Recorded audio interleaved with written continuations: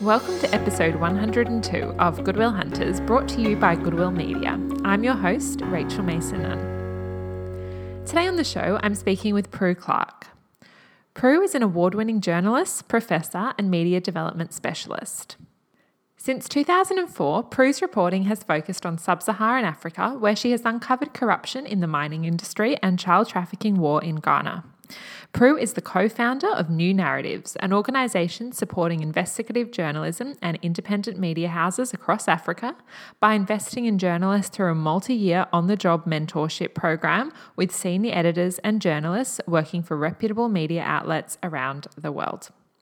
In this episode, we discuss the intersection of media and development and how supporting free and open journalism is in the interests of vulnerable communities everywhere.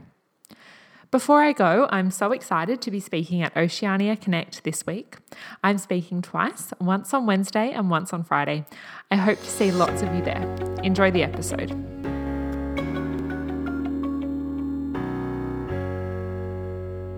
Prue, thanks for speaking with me. In your career in journalism, you've reported in over 40 countries. What have been some of the standout stories?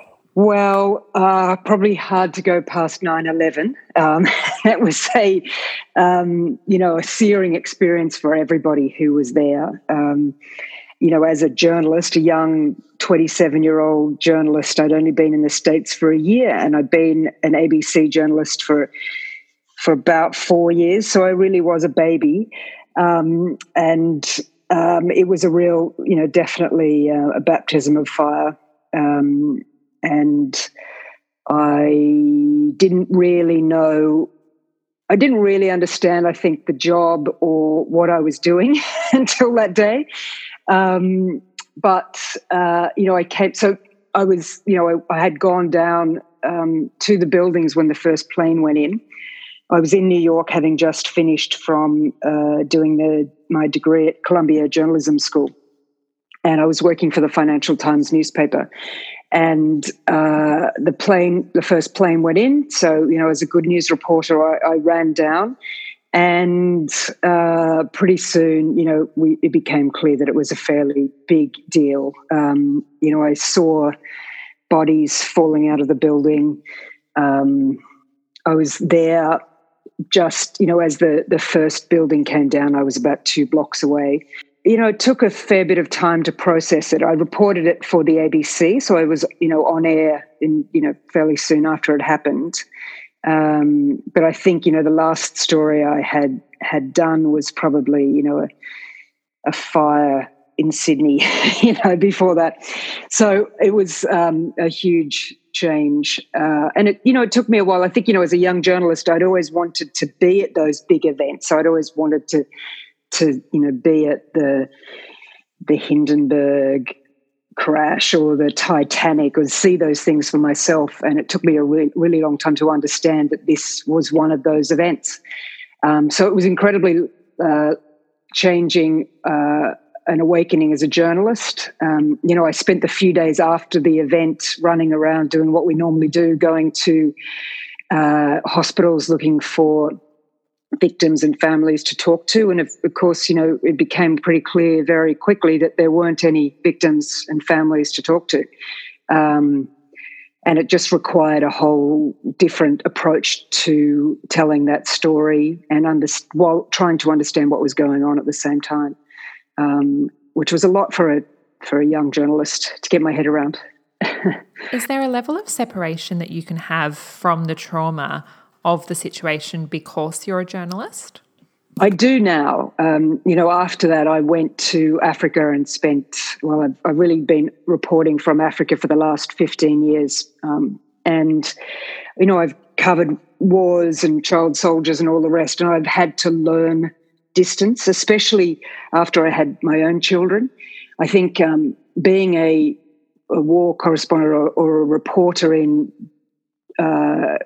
countries mired in poverty is much harder once you've had children, because you see the same things happening to your own children, and I think you understand it at a different level. So I've definitely developed coping mechanisms. There's a lot of therapy, I have to be honest, a lot of retreats to the country and engaging with nature. But at that first moment, it was really tough. I definitely had PTSD afterwards. I had a couple of reporters that I really admired tell me that to expect it to take a toll. And I like to drop their names because it was Robert Thompson, who's an Australian who was a reporter with The Age.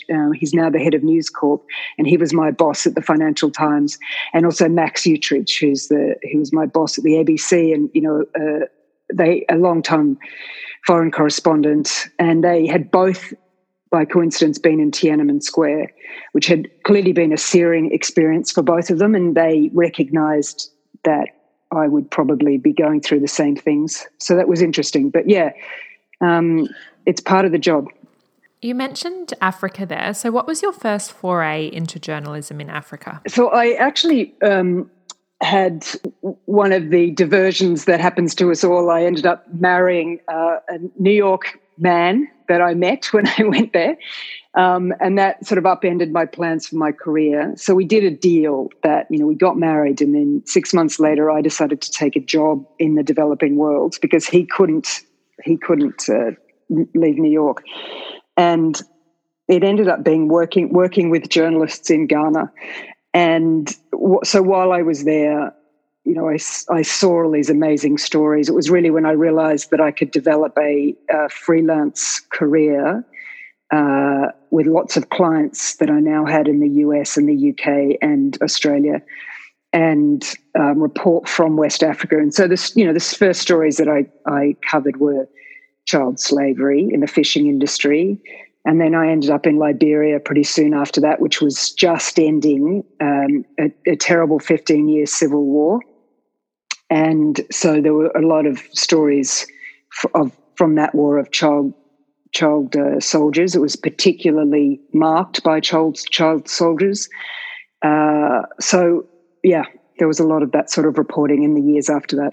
I just want to talk about press freedoms briefly before we move on, because it has felt in recent months like there's been an attack on media with some notable incidents in the US and in China with Australian journalists. Are you feeling that pressure and an attack on media agencies at the moment?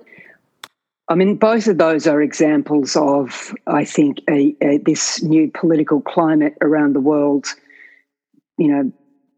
if not led by Donald Trump, certainly encouraged by Donald Trump, of nationalist movements and populist leaders from the Philippines to Turkey to certainly China has taken advantage of this moment in American leadership to ratchet up the oppression of press freedom inside China, and also to control that, use journalists to control their relationships with international countries. And we do have to separate each of these. I don't think that there's a dramatic uptick in violence against Western journalists at the moment. I think you're looking at those two examples are an uptick in this idea of the press as an enemy, which was, is a sad new development. It was a new development in war zones, that started sort of in the Arab Spring about 10 years ago, but we didn't see in the West. But the attacks on journalists in America, and of course it's not just the Australian journalists, the American journalists that I've worked with for many years, a lot of my former students were being attacked in that as well. And, it's a really sad, worrying development. In terms of violence against foreign journalists, Australian journalists have always been in the firing line. And I think in many ways it was probably more something we were used to 2 decades ago and before that, when there were a lot more foreign correspondents. The fewer foreign correspondents in war zones we have, the fewer of them who are going to be hurt. So you may not have seen that in the headlines as much lately, but, I remember when I first started out, there was an ABC cameraman killed in Iraq. It's, covering wars is a dangerous thing to do, and it has always been so. And thankfully, Australian journalists haven't had to cover a war up close for a while, but it'll no doubt happen again. But this escalation in attacks on journalists, especially in the West where it hasn't happened before, is definitely concerning. And, let's hope things go differently in America in November, and maybe that things will go back to normal, but probably not. Okay, so coming back to Africa now, you've been working in journalism in sub-Saharan Africa since 2004. What is the media landscape like there? So, I was just talking about how I first went to Ghana in 2004, and I realized pretty quickly that the problem that was wrong, the problems with media in Africa were not a lack of training, which is what the Western aid agencies all thought. They were all coming in, especially media development organizations like, the Thomson Reuters Foundation or BBC Media Action or the American versions of those, were coming in and doing a lot of training. But the journalists were not being paid by their bosses. There was a distorted business model where the journalists were being paid by the people they wrote about. And the first time I encountered that, I was at a UN agency, a UNICEF press conference, and they handed all the journalists, including me, an envelope stuffed with cash. And it was so commonplace that they actually gave it to the Western journalist as well. And it became pretty clear to me that this business model was never going to work. It was never going to incentivize independent reporting.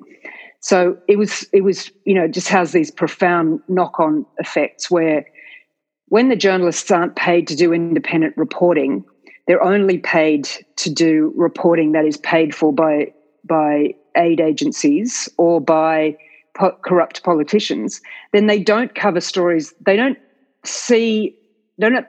make news judgments saying what are the stories that are impacting Ghanaians the most.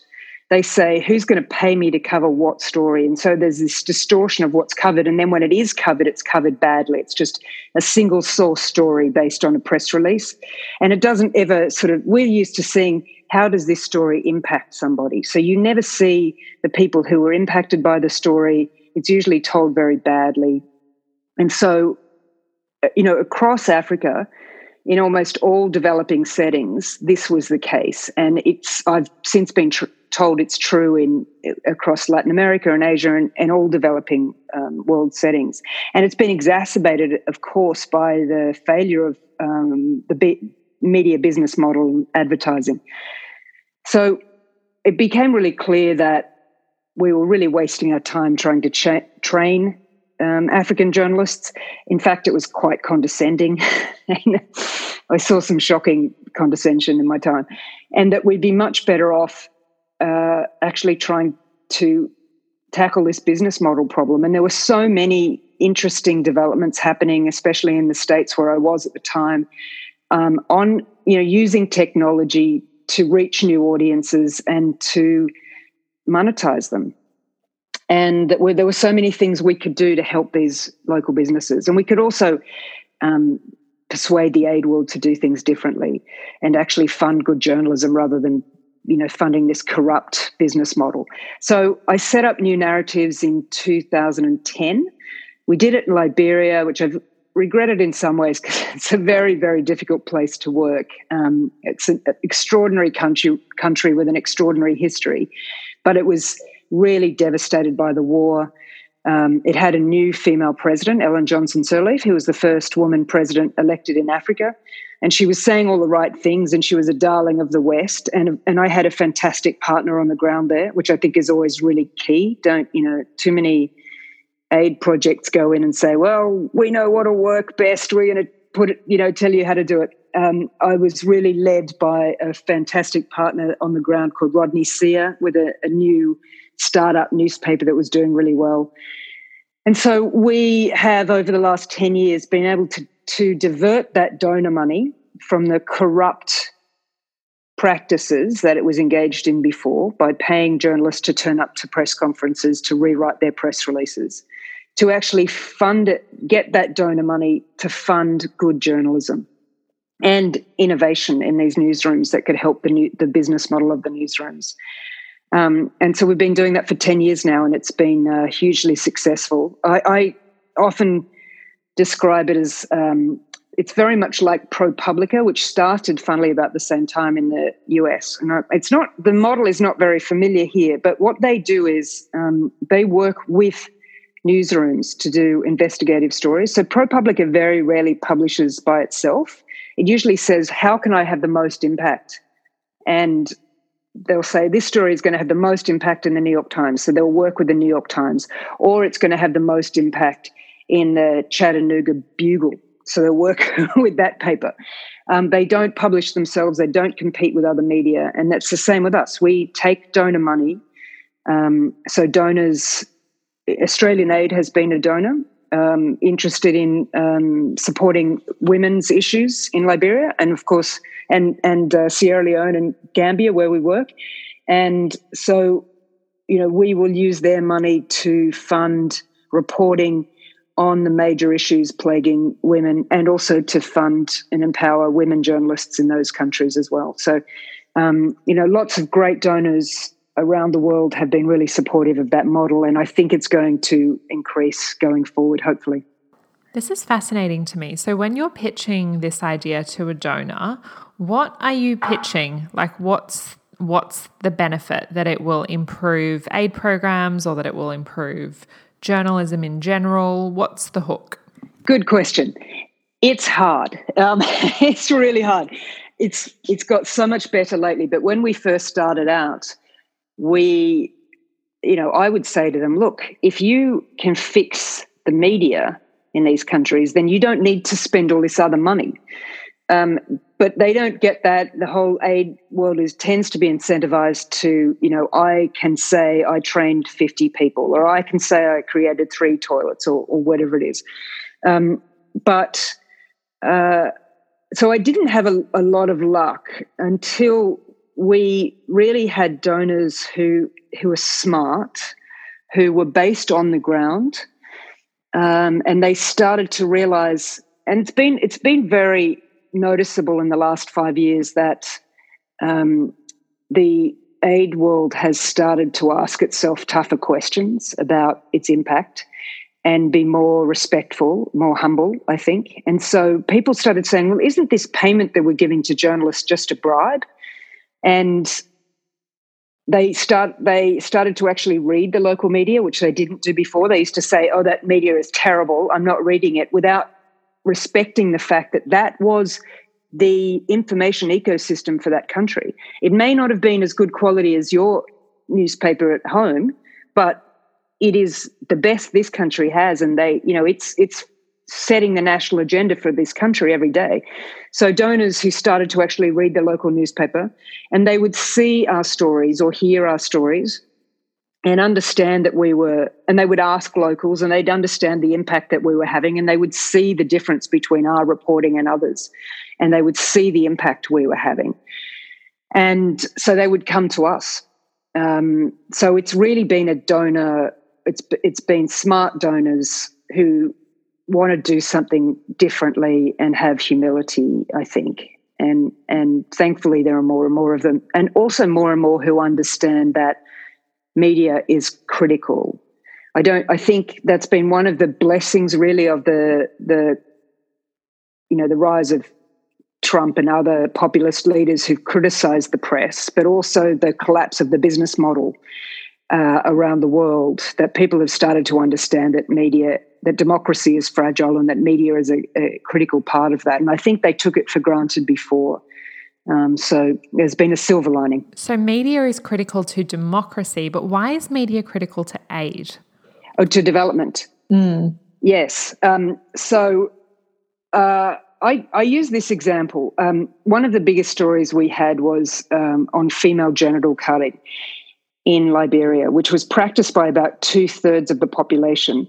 And most of the donors who were working on this subject were having small community meetings all around the country. And they, get women to turn up. The men usually didn't come. And they'd tell them all the evils of female genital cutting. And the women would all sort of agree and go away. But often the women didn't have control over this. It was a business for the people who were perpetuating it. And it was part of the social status. If you couldn't be have a council job if your children, you weren't part of the secret societies that, female genital cutting was part of. So it was really deeply interwoven.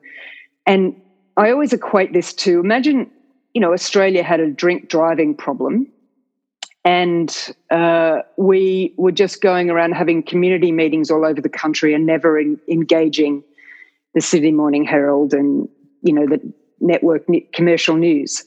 You would never do it. You understand that you need to create a national conversation, and there need to be leaders who are out there saying this is wrong for these reasons. So I felt like the Aid Ward was trying to do this through having these community meetings all over the place, which were important, absolutely, but without that national agenda setting piece.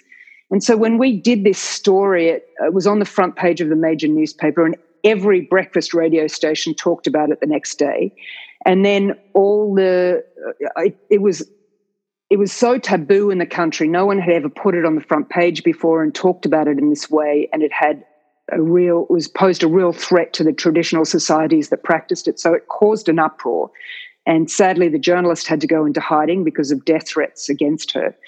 But after 3 weeks and a lot of pressure from the international community, 3 ministers in the government came out and spoke out against female genital cutting for the first time in the country's history.